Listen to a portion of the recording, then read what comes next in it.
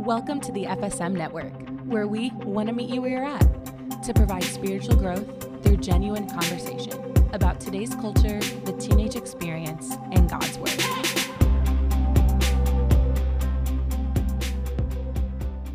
Hello, everybody. Welcome back to the FSM Network. You are listening to Table Talk with Kayla and Drew. What's up? Yo. I had him introduce himself this time. Put him on the spot right there. But you guys, this is season 2. This is the first Table Talk of season 2 of the FSM Network. And that's pretty crazy. We put out like 9 episodes on season 1. And now we're already into season 2. Insane. Exciting stuff. And Drew's been here. Drew's been here for the long haul. He's been in like half these episodes. So just consider him the co-host of the FSM Network, honestly. We'll see. We'll see about that. Yeah. He just might kick me out. So watch your back, Kayla. Watch my back. No, just kidding. You're the one who knows how to set up the recording. Honestly, yeah. I'm the one who presses the buttons. So you're kind of necessary in this operation. Yeah. But yeah, guys, it's crazy. Just a quick thank you to everyone who's been listening so far. It's been so fun to get to do this for you guys, with you guys, having some of you guys on the podcast, and just even hearing your feedback of what you've been learning from these episodes. And yeah, so it's just been really fun, and I'm really excited to continue this season 2. And yeah, we are kicking off this Table Talk series for season 2. Kind of heavy, kind of with a lot to unpack, but that's what we want to do at the table. We want to get real. We want to talk about, one of our big things was we want to talk about things that are actually happening in this world. And so with that being said, today's episode, as I'm sure you can tell from the title, is going to be about where is God in the midst of suffering. We're going to take a step back and look around this world, and as I'm sure you all are very familiar with, as you've turned on the TV, as you've scrolled on Twitter, on Facebook, you can see the destruction, devastation that is going on in our world, from things that are happening in Afghanistan, the hurricane that just hit New Orleans, and the floodings in the Northeast. There's been a fire tornado in California. Not good. I'm just like, what is literally going on? And then on top of being in a pandemic, it's just like, can we pump the brakes, please? Like, there is so much going on, and I'm sure you guys feel this as well, but I just feel like off. I feel just heaviness. I feel like there's always like a heaviness just weighing over us and I'm just preparing myself for another thing just to happen, because I'm like, what else could go wrong, honestly? Yeah, I think heavy is a really great way to describe just how things in general feel right now in our world. I was even just thinking earlier today about how for some of our students, the pandemic started when they were in middle school. And by the time it's over, they're going to be like halfway done with high school, maybe further along in high school if there keeps being variants and all this stuff. And it's so crazy that such a traumatic and tragic event has now become this enormous part of all of our lives, but especially if you've grown up in this period like our students have. This is going to be a huge part of your upbringing, and that's something that's always going to be there, something that will always have to be worked through. There's just so much going on. There's so much that we can think about right now that may bring us down.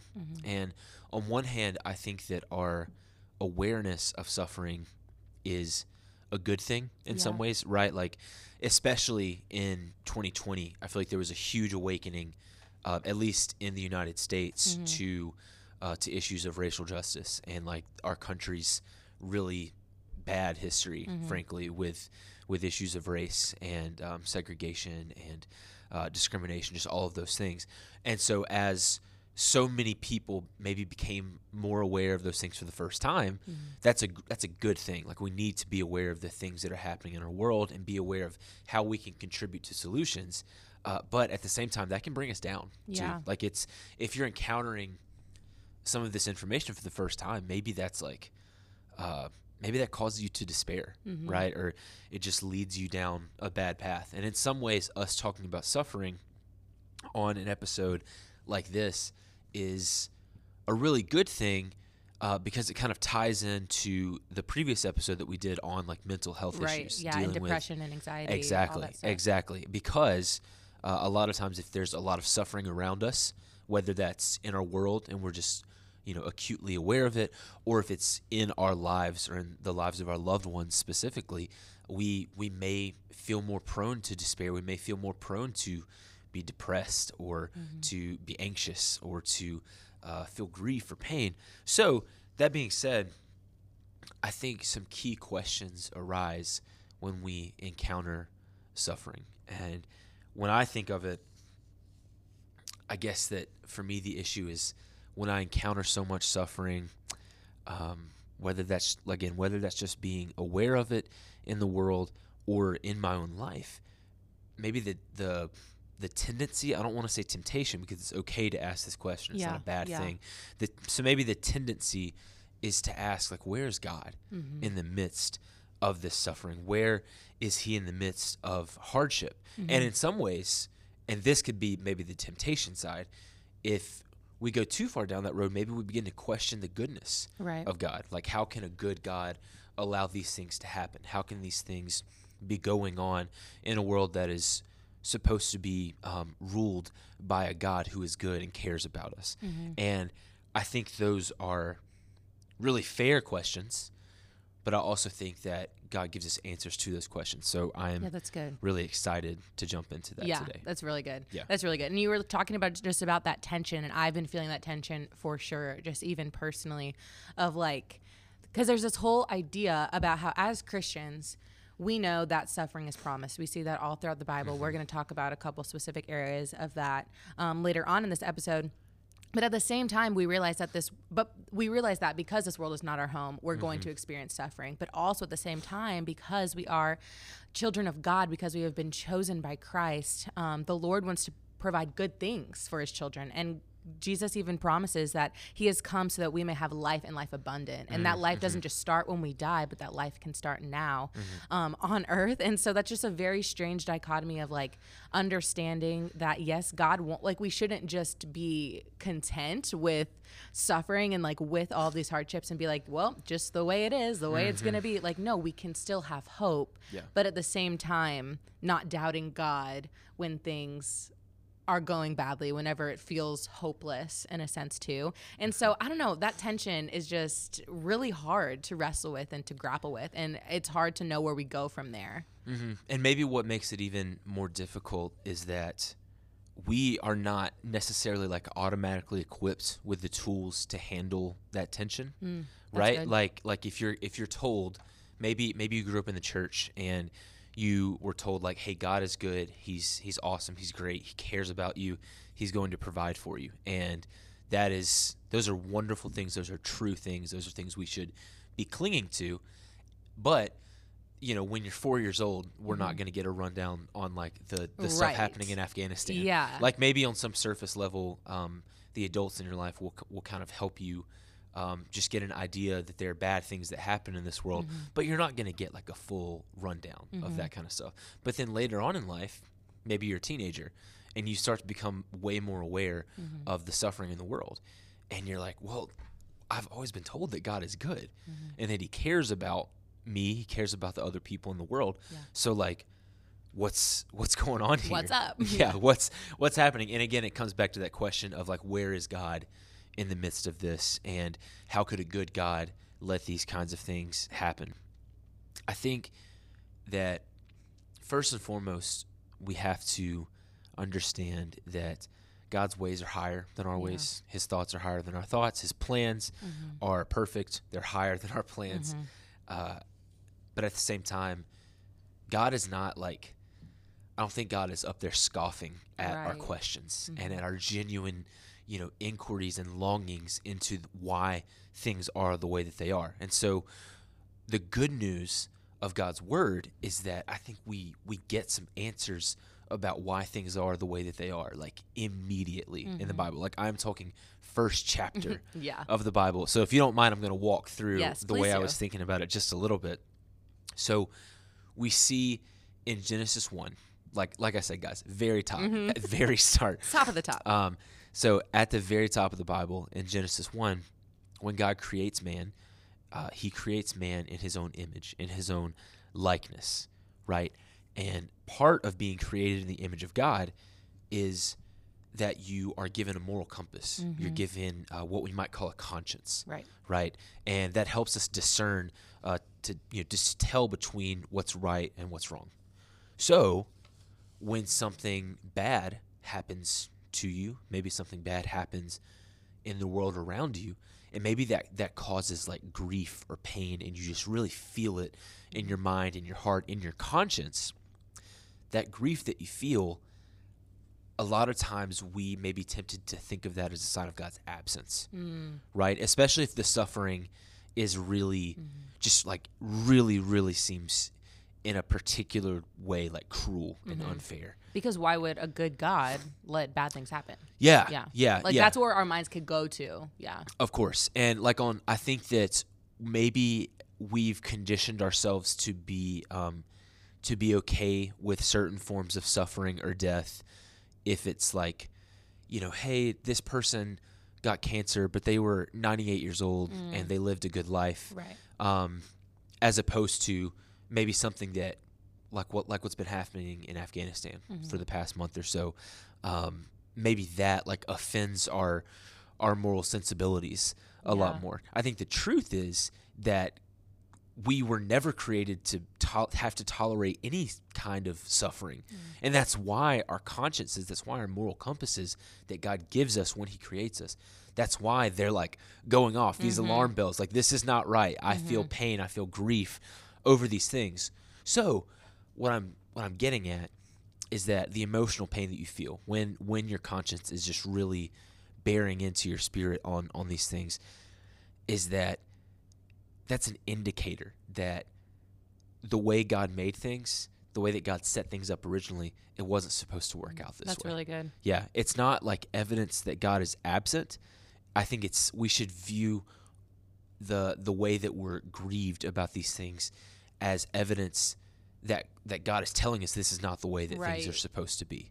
So rather than it being like evidence that God is not there, I think it's evidence that God is there. Like he's kind of giving us a sign, like, hey, I'm right here with you. Like I created you to understand that this is not the way that things are supposed to be. You know what I'm saying? That's really good. So I think in the same way that we feel like physical pain that alerts us to the fact that something in our body is not right. If you stub your toe's gonna hurt because all of a sudden something's not right in your body. In the same way, when we feel grief, when we feel anguish over suffering, that's because things aren't right in our world. Like it's our bodies, our soul's kind of internal monitor, like going off saying, hey, this is not the way that things are supposed to be. So because we have that frame of reference that God has given us, again, I think that we can maybe begin to put like perspective on the pain and suffering that we see. And maybe in some ways we can begin to see that our perspective of pain and suffering sitting here in Memphis, Tennessee, as people who are mostly middle class, people who have grown up with everything that we needed, most of what we wanted, and never really experienced like persecution or heat for the things that we believe for the most part. Maybe we start to see, once we have that perspective on suffering, that our suffering has actually been pretty limited. Right. Maybe when we dig deeper into the way that things are across the world, the way that things have been across the world historically, and that includes what we learn in the Bible, we can see that our suffering comparatively is kind of minor. It's kind of small in light of what a lot of most other people that have ever lived, in fact, have had to go through in terms of suffering. Just a current example that I'll give you. Moss and I were at a men's retreat a couple weeks ago, and one of the speakers there had served for years as a missionary in a context that was like closed off to the gospel. So kind of some covert operations stuff when it came to the mission work. But in this place, the nationals who converted to Christianity there, they expected suffering as a normal part of life. And for us, that's like so far from our experience. So while, again, suffering should never be okay with us, whether that is like the tragic death of someone who's far too young, or what we might deem as like the acceptable death of someone who's 90 plus years old, it should never be okay with us. Suffering, death, pain in any way, it's not the way that anything was ever supposed to be. We're not supposed to be okay with any of it, but we can find hope in the fact that suffering is, one, all over the lives of the believers who are in different parts of the world right now, and the lives of the believers who have come before us as well. That includes the faithful people that we read about in the Bible too. Yeah, that's really good. That's so good. And I think even just touching on of like, we as Americans, I mean, we have such, we are most of us are not experiencing suffering in the same way that a lot of the rest of the church is experiencing suffering across the world. And I think it's such a good lesson of lamenting, which this could be a whole episode within itself, lamenting is literally just feeling and expressing that grief and sorrow. And I think that's such a good practice that we as believers can adopt into our daily lives, to be lamenting over these things that we see. Hey, that's not right. I know in my soul that that is not right. And we can lament over those things. And lucky for us, there's an entire book in the Bible about lamenting that is expressing laments, and that's called Lamentations. Good title. Good title, you know, kind of gives it away there. Yeah. But this book, you guys, I think it always baffled me when I learned about lamenting, which was a few years ago actually, and I was like, how did I never learn about this, you know, in the church, in my Bible studies growing up? Because this is such a huge thing. I think it grows our compassion, it grows our empathy for one another. And so I just want to read a couple verses from Lamentations 3 of, one, to comfort us, but also to encourage us that this should be our heart's cry whenever we experience suffering ourselves, or whenever we see suffering happening to other believers and the church. So starting in verse 19, it says, "Remember my affliction and my wanderings, the wormwood and the gall. My soul continually remembers it and is bowed down within me. But this I call to mind, and therefore I have hope. The steadfast love of the Lord never ceases. His mercies never come to an end. They are new every morning. Great is your faithfulness. The Lord is my portion, says my soul. Therefore, I will hope in him." And this chapter goes on to just say, I will wait on the Lord. The Lord is good to those who wait, to those who seek him. And because sometimes that suffering doesn't come immediately. Sometimes that suffering, the deliverance from the suffering doesn't come immediately. And sometimes God's plan is for us to suffer. And like you had mentioned, we see that all across the Bible, and we see God's deliverance show up in different ways. And one story, when I think about God's deliverance from suffering, that I think of is the story of Shadrach, Meshach, and Abednego, which I'm sure you all have seen the VeggieTales. If you haven't, don't age me and Drew. Because literally that is how I learned this story. And you guys, oh my gosh, you get the picture in your head of the pickle, or the Drew thinks it's, what do you think it is? A zucchini? So okay, we were discussing this earlier. So you said what's the one who's a cucumber or a pickle? And I was like, Larry, obviously. No, the guy who's playing Nebuchadnezzar. Yeah, the character who plays Nebuchadnezzar, King Nebi. They call him King Nebi. That's I feel like he's a zucchini. Okay, but he has like warts like a pickle. I don't know. I'm going to stick with pickle, but it's fine if you think he's that's zucchini. Cool. Maybe we'll put like an Instagram poll. Yeah, you guys can. Yes, we're going to put an Instagram poll. Is he a pickle or a zucchini? Whatever. Yeah. But anyway, so yeah. If you haven't seen, I'm just so stuck on the VeggieTales thing because it was such a good picture of literally what happened in the story. But I'm going to talk about it from the actual story, what happened, not the VeggieTales version. But so Shadrach, Meshach, and Abednego, if you guys aren't familiar with the story, were living in a time where King Nebuchadnezzar was forcing a new rule in the land where they had to bow down and worship him. And Shadrach, Meshach, and Abednego were faithful followers of the Lord and said, no, we're not going to do this. We're not going to bow down to an idol. We are going to continue worshiping God.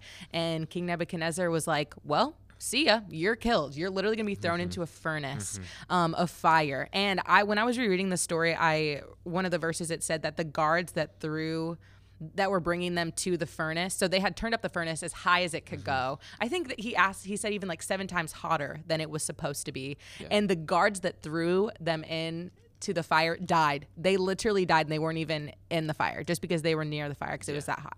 Yeah. So they get thrown into the fire, and one of the guards says to King Nebuchadnezzar, he's like, didn't we throw 3 men in here? But there's 4. I see 4 people standing in these flames, and there were supposed to be 3. What's going on here?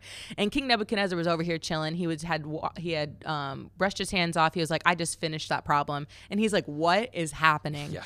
And guys, these 3 men came out of the fire untouched, not smelling like smoke, literally unscathed. And Jesus was in there with them in the fire. We think at least that was Jesus before he became a man. Was in the fire with them. But regardless, that was God. That was an angel of God who was with them in the fire. And it's such a good picture of how God delivered his people when they were willing to die. They were willing to go into this fiery furnace. Like they did not rebel against God. They did not say, God, where... They honestly might have, but still the willingness of them to still walk in obedience and not bowing down to an idol and trusting God in this time of suffering. And the Lord delivered them. And now we have this story to see. And King Nebuchadnezzar even came to faith through this. And who knows how many other people came to faith through their faithfulness. And that's just such a sweet story of deliverance for me. And whenever I think of suffering, because these men were suffering, and we see that so many other stories in the Bible as well. We see how God delivered Job, God delivered Jonah, God delivered these 3 men when they were going through times of suffering, yet God delivered them.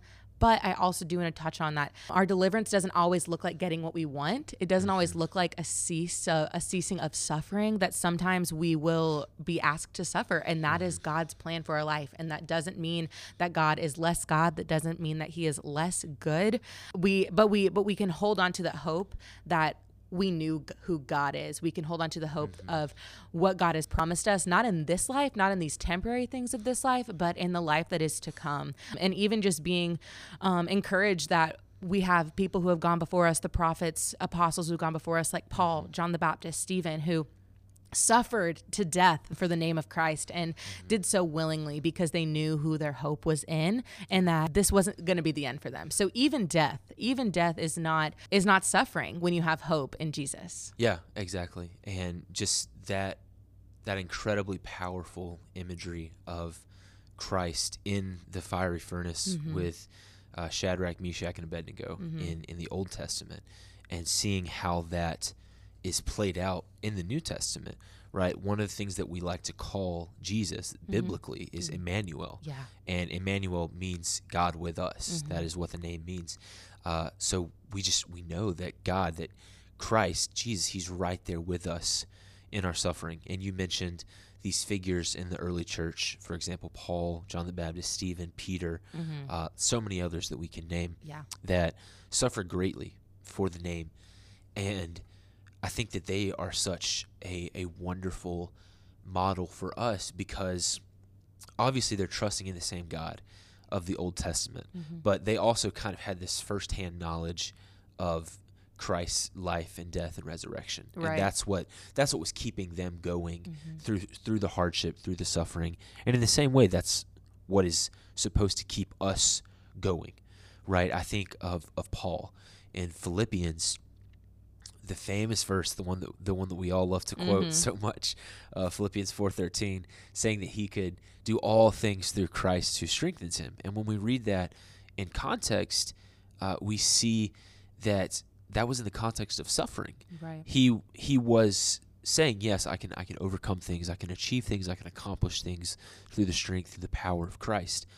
But the context there is that he was finding the strength to endure hardship because God was sustaining him through it, because Christ was giving him the strength, was acting as his strength to get him through these hardships, whether that was prison, whether that was being shipwrecked, whether that was having disputes with people who he had called friends at times.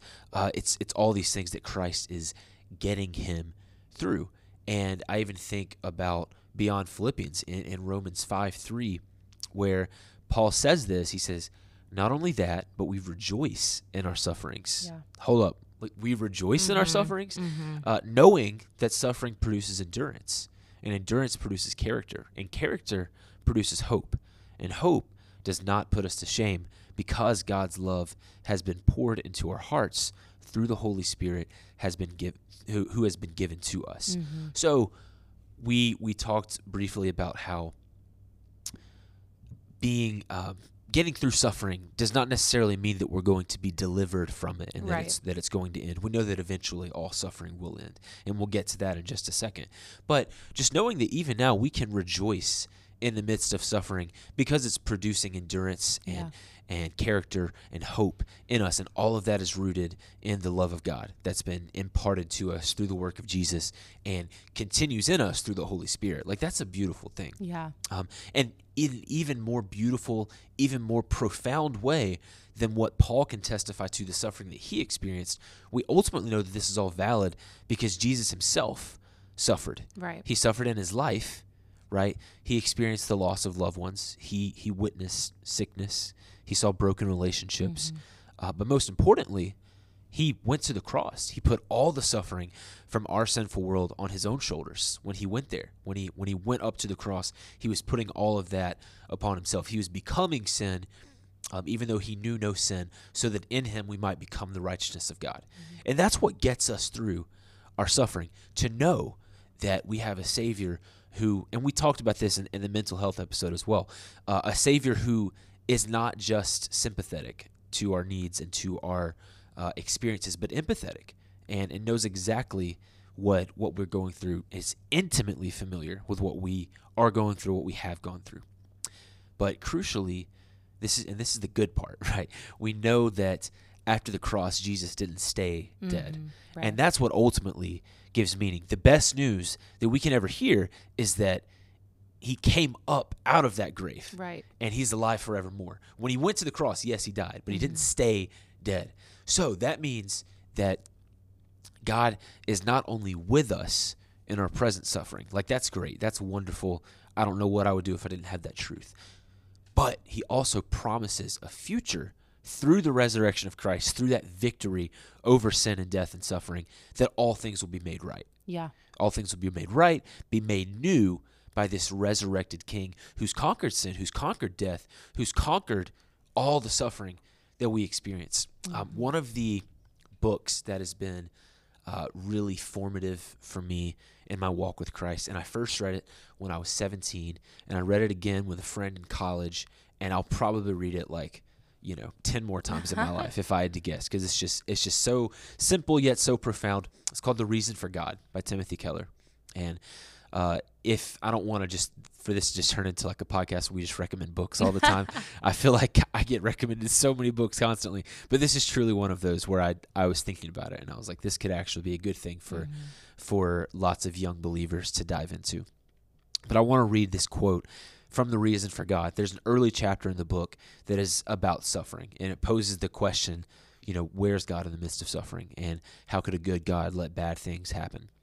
So Keller says this: the biblical view of things is resurrection, not a future that is just a consolation for the life we never had, but a restoration of the life you always wanted. This means that every horrible thing that ever happened will not only be undone and repaired, but will in some way make the eventual glory and joy even greater. And that's so good. Man, that's just like, that's freeing. Right. When I'm in the midst of my suffering, if I can remember that not only is God with me, but he's promising to bring me to the other side and redeem all the suffering that I experienced, that my loved ones experienced, that believers all over the world experience. He's going to redeem all of it and give us a new life that's free of suffering and full of joy, right? So God did promise a life that was free of bad things and full of good things. Yeah. He did promise a perfectly good and wonderful and eternal life. It's just not this life. It's the life to come, and that's what our hope is ultimately in. It's not in the life that we're currently living, although we do want to be taking these steps of sanctification toward Christ in the midst of the suffering that we experience now. And again, when we look back at the verse from Romans 5 that we read earlier, that's what Paul was saying. He was saying, you're going to experience suffering now, but that's going to produce endurance, that's going to produce character, that's going to produce hope, and that's going to make you more like Christ now, and that'll make this future life even sweeter, even better. It'll make your current life even sweeter and even better, and it'll give you perspective.